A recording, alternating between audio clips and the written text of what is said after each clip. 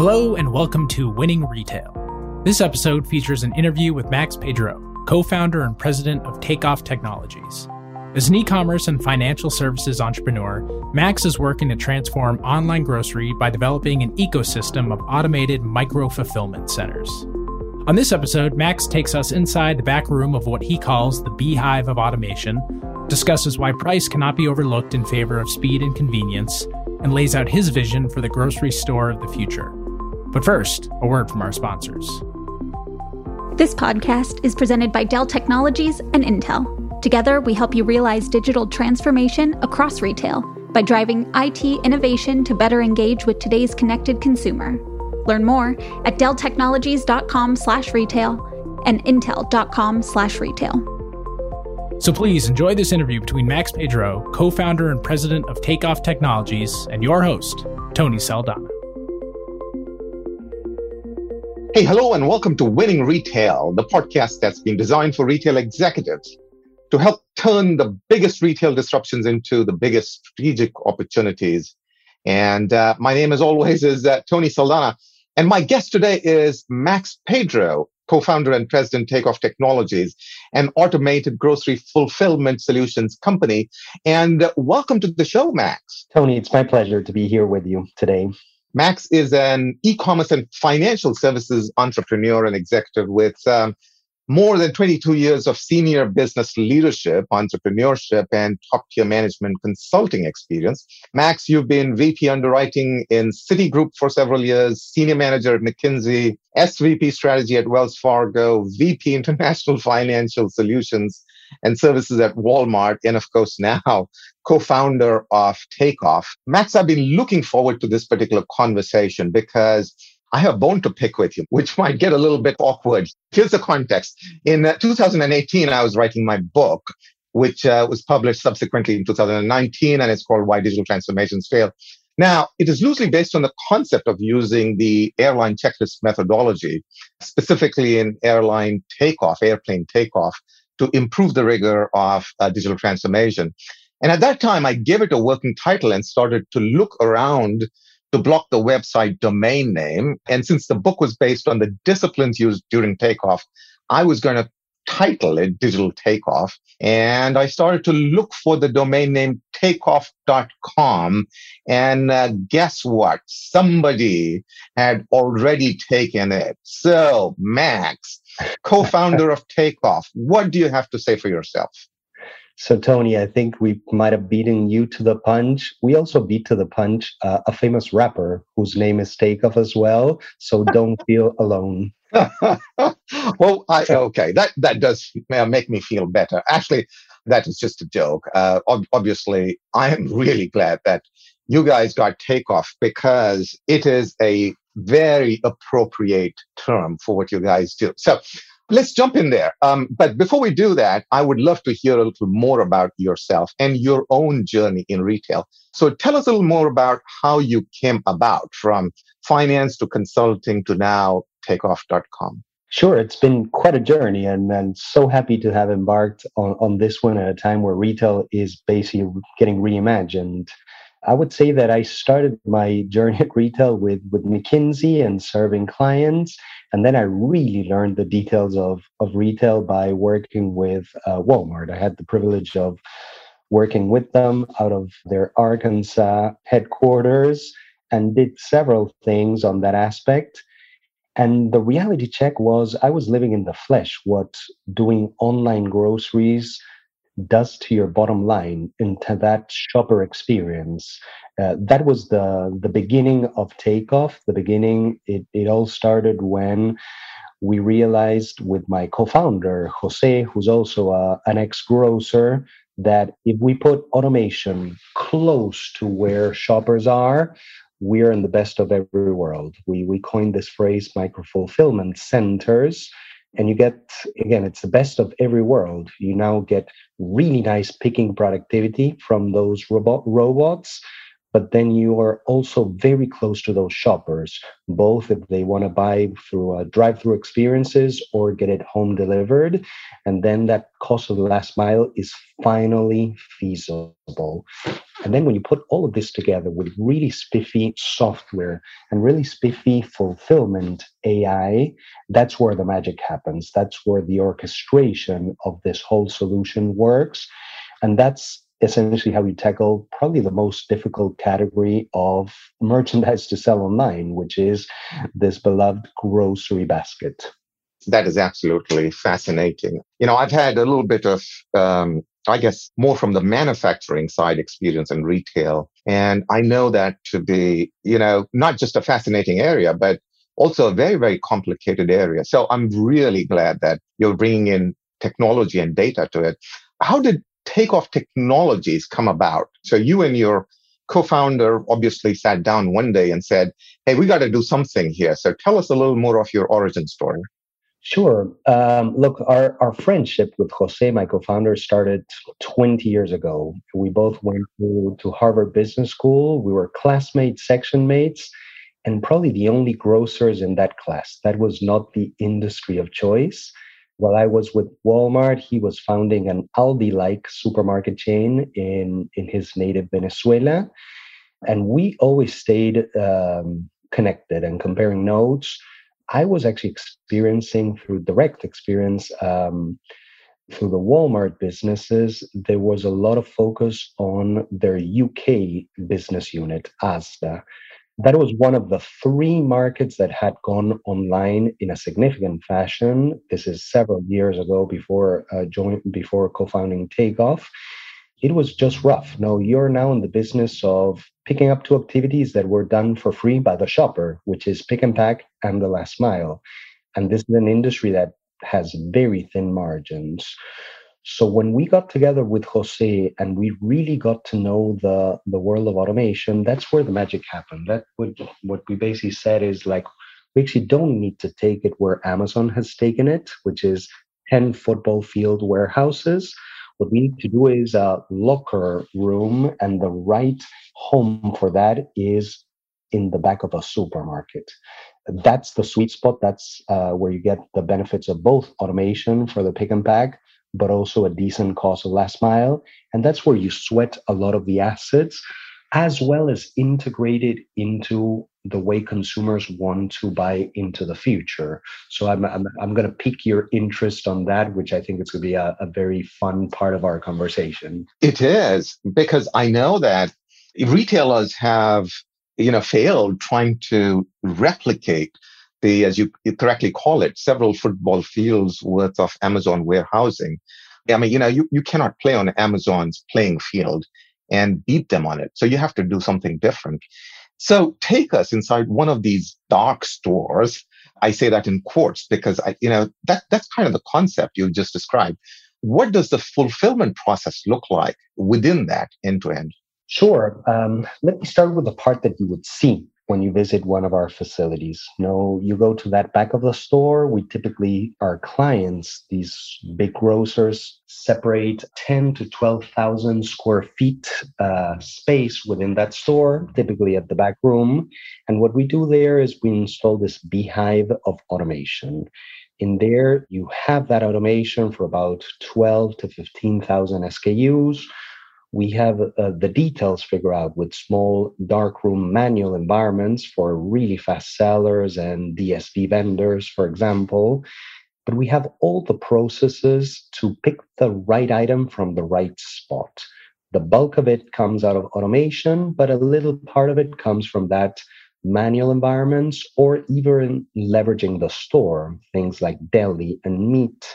We take the advantage of being there and we kind of rather than invest in further automation and making that facility bigger and more expensive, we sweat the assets that they already have and get all of the synergies of labor, of distribution, of logistics, because let's face it, there's already a lot of product and a lot of people serving those facilities. So when you put it all together and you put a lot of thinking and artificial intelligence to get the processes right, and you make these learning systems, that's where the magic happens. That's when you can finally sell online and make even more money than selling from brick and mortar, something that was not even dreamt possible a few years ago. And I really, really like this construct of sweating the assets of the existing retailers. So if I may, Max, just to kind of stay a little longer on this particular topic. So describe how much of this is physical technology, right? So the Amazon warehouses famously have got, robots that actually move the physical shelves to the picker rather than the picker going to, different shelves. So you've got warehouse management technologies. And then, of course, they do have AI software and intelligent planning there. So in your micro-fulfillment centers within, existing retailers, how much of the automation is, the hardware, the actual movement of goods, and how much of it is the software, the algorithms? Yeah, well, we actually need both parts to work hand in hand. And actually, we have a great partnership with Canap on the automation side. We actually like to say that the hardware piece for providers that actually have that reliability and scalability, which are super important, and by the way, only very few have that, we actually say that that is the easy part. The really hard part is that end-to-end orchestration, from how orders get placed on the e-commerce side. How do you define the assortment? How do you make sure that you have the right product in the right section of fulfillment?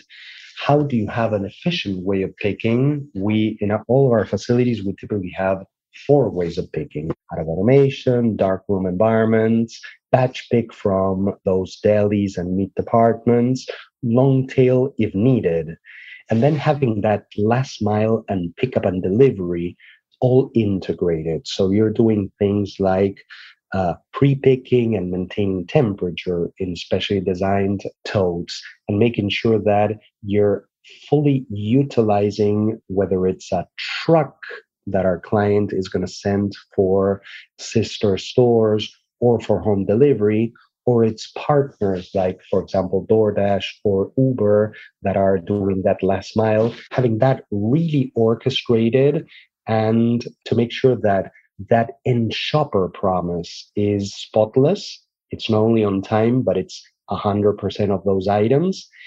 It gets done in very short time frames. We designed our facilities to get to at least 2-hour promises, for the clients, and then with a P&L that enables you to make money as a retailer. That's absolutely fabulous. It is very, very cool. And as we were saying, it's also very, very timely because the pandemic has made this, almost like an existential necessity for most retailers. And in the podcast, in previous interviews, I've talked to guests about how physical retail is even more important than ever, despite the pandemic, because of the importance of meeting the customer when and how they shop, right? And so, however, one of the things I like that you guys have done is that you've integrated all of these automation technologies into the core of what Takeoff Technology does. Is that not true? You're precisely right. We like to say that we are your fulfillment as a service end-to-end partner, and having that integration is super important for our clients. Yeah. And in fact, one of the things I recently read in a blog post titled Post-Pandemic, the future of online grocery is as much physical as it is digital. It was written that no grocer or retailer for that matter should ever assume that fast delivery is all that matters. Now, that piqued my interest because I thought speed is essential, but obviously it's a little more on that. So could you elaborate on that statement? Sure. Look, retail is a very big market. And what we've learned from end consumers is when you ask them to really prioritize what matters to them, actually the dimensions that are super important are they don't want to pay more for their groceries. They definitely like the convenience and the speed, but they don't want to pay 15, 30% more for their groceries. So making sure that is spot on. How can you make money without upcharging and keeping that same prices as stores? No additional fees, not even tips, not even convenience fees, is something that we strive to do every day. And we've designed our solution to be able to compete in this world. Let's face it, companies like Amazon and Walmart are making this the new norm. Same prices as stores, no additional fees. You choose pickup or home delivery within 2 hours. The only way that you can actually build viable businesses is if you put automation very close to where their shoppers are. Therefore, the hyper-local micro-fulfillments. Now, having said that, just to kind of stay with that topic for a second, they do need to introduce new technology, no? The micro-fulfillment centers. And so there is a cost to this. So what processes or other capabilities do you bypass or eliminate to make up for the additional cost of click and pick? Look, the biggest thing we actually can do is we're in the business of making humans very, very productive. When you look at two very important KPIs in groceries, and definitely in online groceries, that we strive to give the right business case. The first one is, what is the all-in units per labor hour that you can assemble? We are proud to say that we can assemble all in. This is from receiving to decanting to picking to staging to assembling those orders. We can do north of 130 units per labor hour. That compares to a supermarket, brick and mortar, that typically does 20. That's the magnitude of labor productivity increase that you have. All of our processes are much more streamlined. The way you receive product, the way you put it into that machine. Imagine that compares to what's called the put away process in an open supermarket. And definitely all of our sites are designed for a very healthy pick and pack motion. So when you put all the things together, our typical site makes about $30 million of GMV. And we can run these sites with about a crew of 10 people. When you compare that with a typical supermarket, that gets run with crews of typically hundreds of people. So by putting this technology and putting people working hand in hand with this technology, we suddenly can make them 10 times more productive.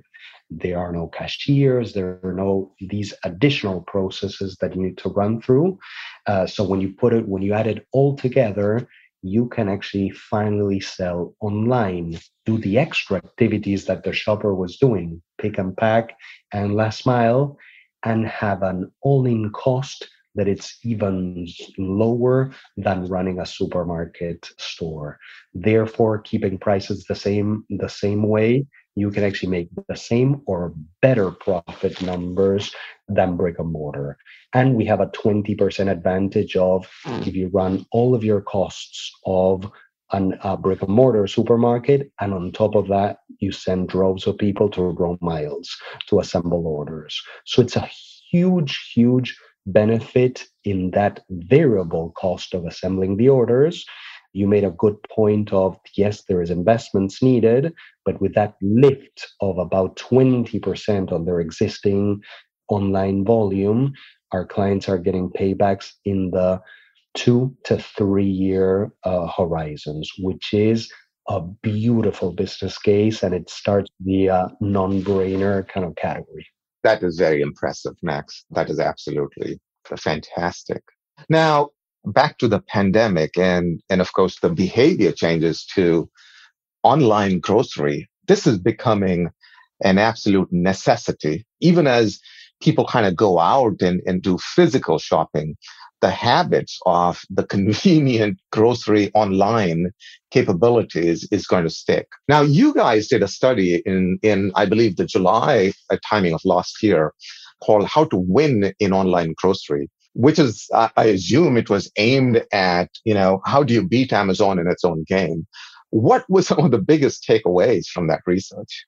There were several takeaways in here. I would start by reiterating what you just mentioned. Being able to serve clients, if they want to buy online, it's no longer a luxury, it's a necessity. This pandemic has really accelerated adoption and penetration of those purchases. Just to give you an idea, 4 years ago in the US, half a percentage point was online.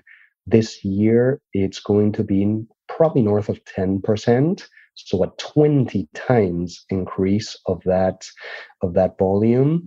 And we know that this behavior is going to be very sticky even after we're all vaccinated and it's a new norm, especially if we continue to give that convenience and not upcharge for that service. So with that, the biggest learnings we have is several things. First, the model that says we're going to keep prices the same as the stores, no additional fees, and go for 2-hour promises. And whether you want to drive through and pick up your full basket or get it home delivered, that is going to be the winning model.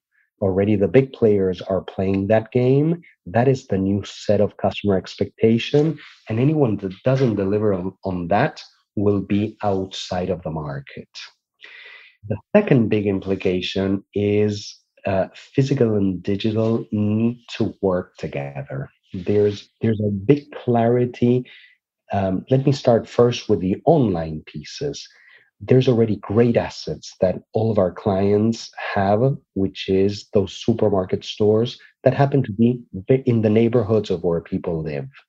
Sweating those assets and getting full utilization to that is really important for even the people that don't want to shop those stores anymore.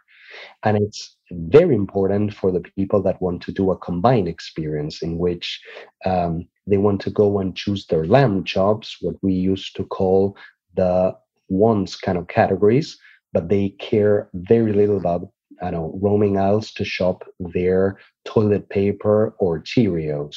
They know they want it, and they want the easiest and cheapest way into their pantry or fridge. So with that, those assets are going to be really, really important.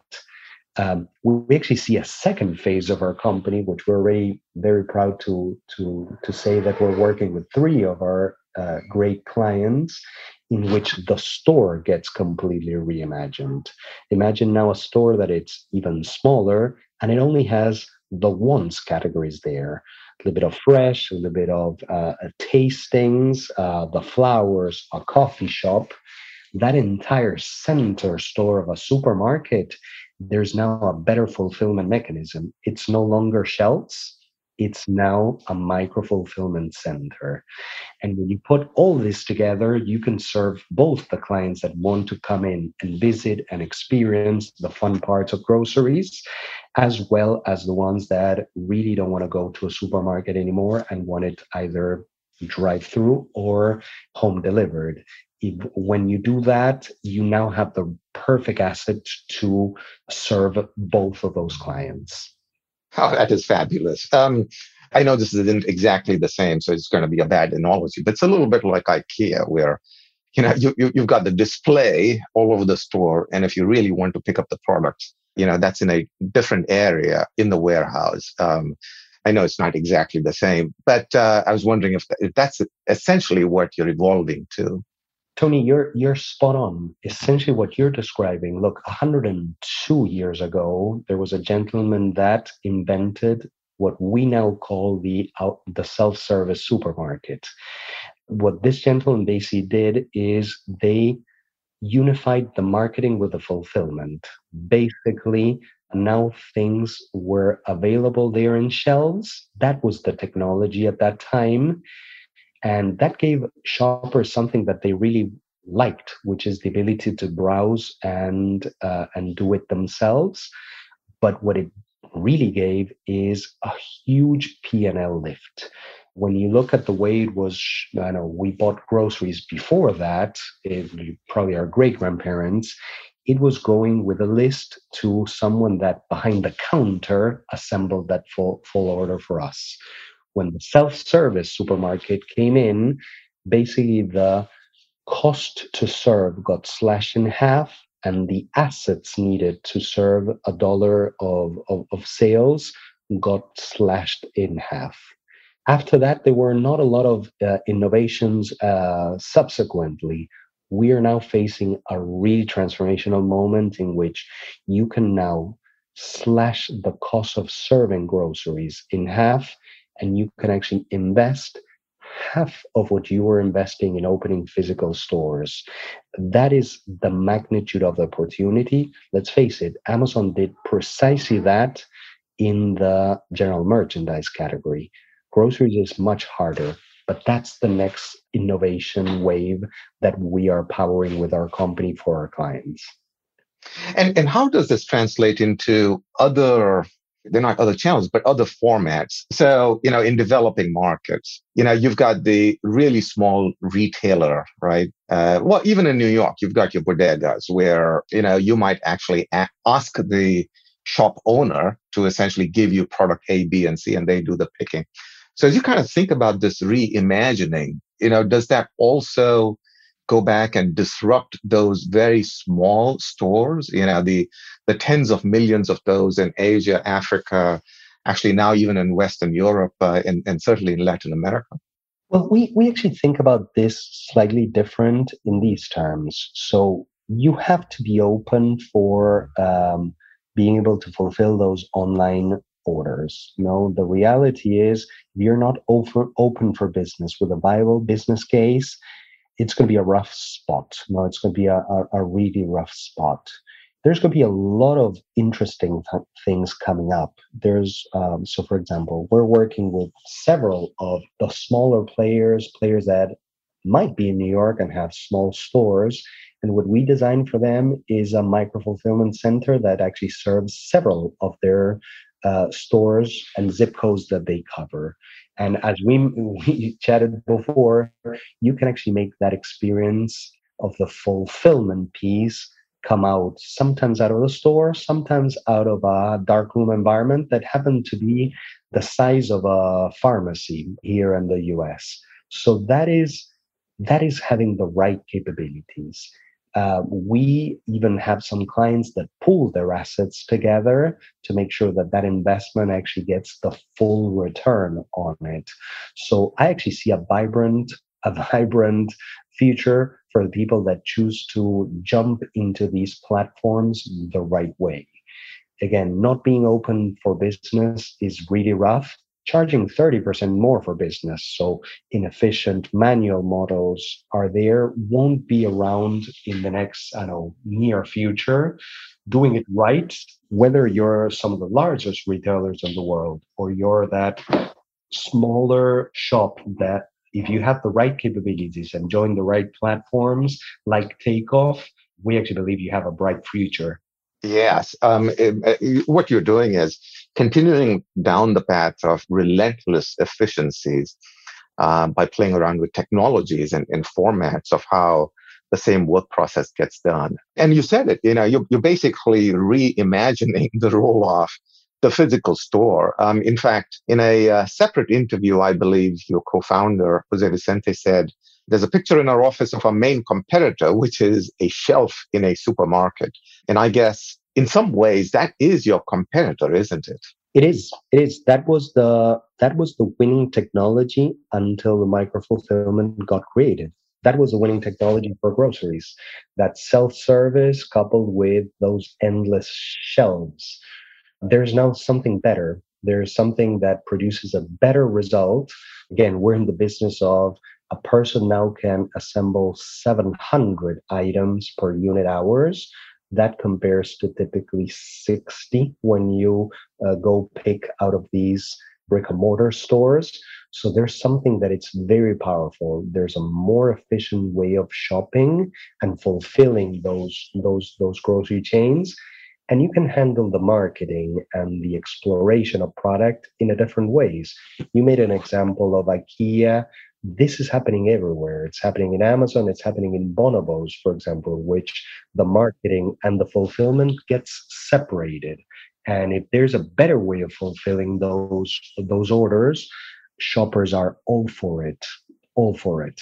Absolutely. I mean, at the end of the day, this is all about eliminating friction for the shoppers. And this is what makes it so disruptive.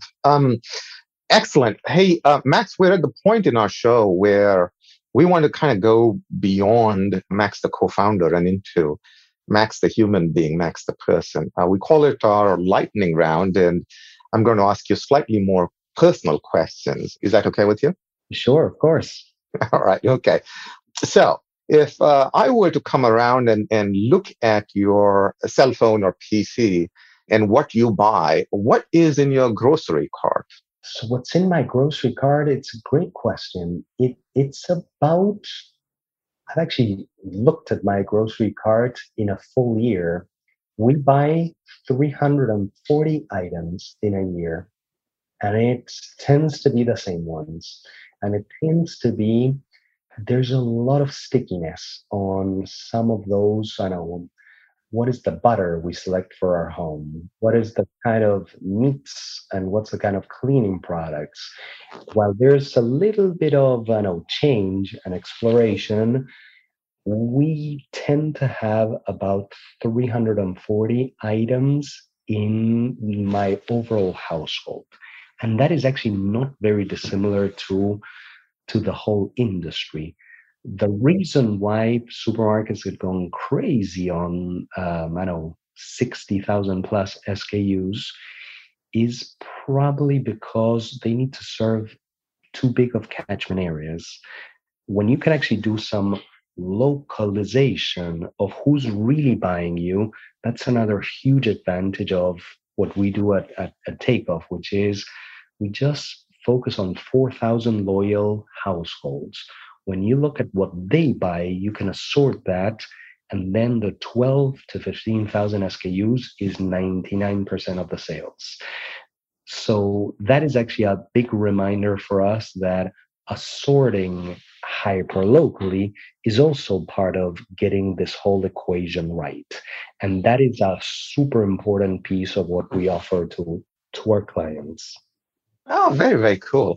I've never counted the number of items that we buy as a household. But then again, I'm in a slightly different business than you. But I will go and do that. That's a interesting analysis I need to do. Now, what's your favorite subscription service? I think I'll have to start with the Wall Street Journal. That's my morning coffee kind of companion. Yeah. But then I would probably have to go with some of my streaming services, which are heavily used by not only me, but the entire family. Yes. Now that is so true. I mean, these days, staying at home has certainly, pushed the TV subscription services, streaming subscription services in a big, big way. You've obviously been in the retail industry for a long time. You must have some favorite retail customer experience. So what's your favorite retail experience? Yeah, and now you're going to dangerous grounds because we have, a lot of clients here, and please don't ask me who's my preferred ones, because that's like asking which of your kids you love the most in it. I know, again, several local players like, the Albertsons Safeways, the Ahold Delhaize, the ShopRite folks, clearly are people that we, heavily buy and really appreciate in it. What I would mention is I really have a lot of respect for players that actually do things slightly different. I have a lot of respect for the Trader Joe's and Aldi's and Lidl's. They offer something that it's, in my mind, very valuable for a lot of players, and they really hone in that promise of quality with best prices in a, albeit reduced assortment. That is something that I value personally quite a bit. Yeah, the innovativeness of those business models, like you mentioned, Aldi, or in Europe, Lidl, and many of the others. it was hard to conceptualize, but once you've actually seen how that works, they do add tremendous value to their shoppers. And so kudos to them. I can see why, you would value that. Well, thank you for sharing. I do have one other question. So this is kind of going to get creative, but if you could be sponsored by one brand, so take your pick. I mean, it could be Mercedes-Benz or a Nike's or whatever it is. What brand would you choose and why? And I'm giving you the opportunity, Max, to get the bump from this show to perhaps even set you up with an ongoing personal branding company. I'm joking, of course. But back to the question, what would be your preferred brand? Another tough question, Tony. I really like you getting me to think in here. Let me choose an unsuspected one, which is I would choose Intel. Let me tell you why. It's a B2B business, and it's kind of at the heart of making ecosystems work. And it's something that this combination of hardware and software powering bigger ecosystems and driving the next round of innovation. I actually see a lot of comparison points to what we're trying to do in creating big ecosystems in which the hard part, which is the orchestration, does this end-to-end solution deliver on the shopper experience and on the business case for our clients? We like to be at the heart of it all and at the heart of where the real innovation is, which is in hardware and software driven by fulfillment AI. And that is where we get a lot of inspiration from. I can see that. In many ways, you're trying to be the Intel Inside for retailers in these very different channels. So great answer. Hey, Max, this has been a very fascinating conversation. And I would want to thank you for not just bringing in what I consider to be a very disruptive business model in retail, but also for sharing your personal inspirations and your personal preferences. Now, before we end, I always like to have our guests leave behind something for our listeners. So for all of the people there that among our listeners who are looking to become the next Max, what advice would you give them? How should they go about thinking about disrupting retail? Tony, thanks for the question. I'm happy you're asking easy ones.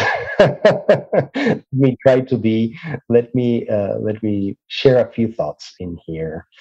I think that you need to start by following a real deep passion.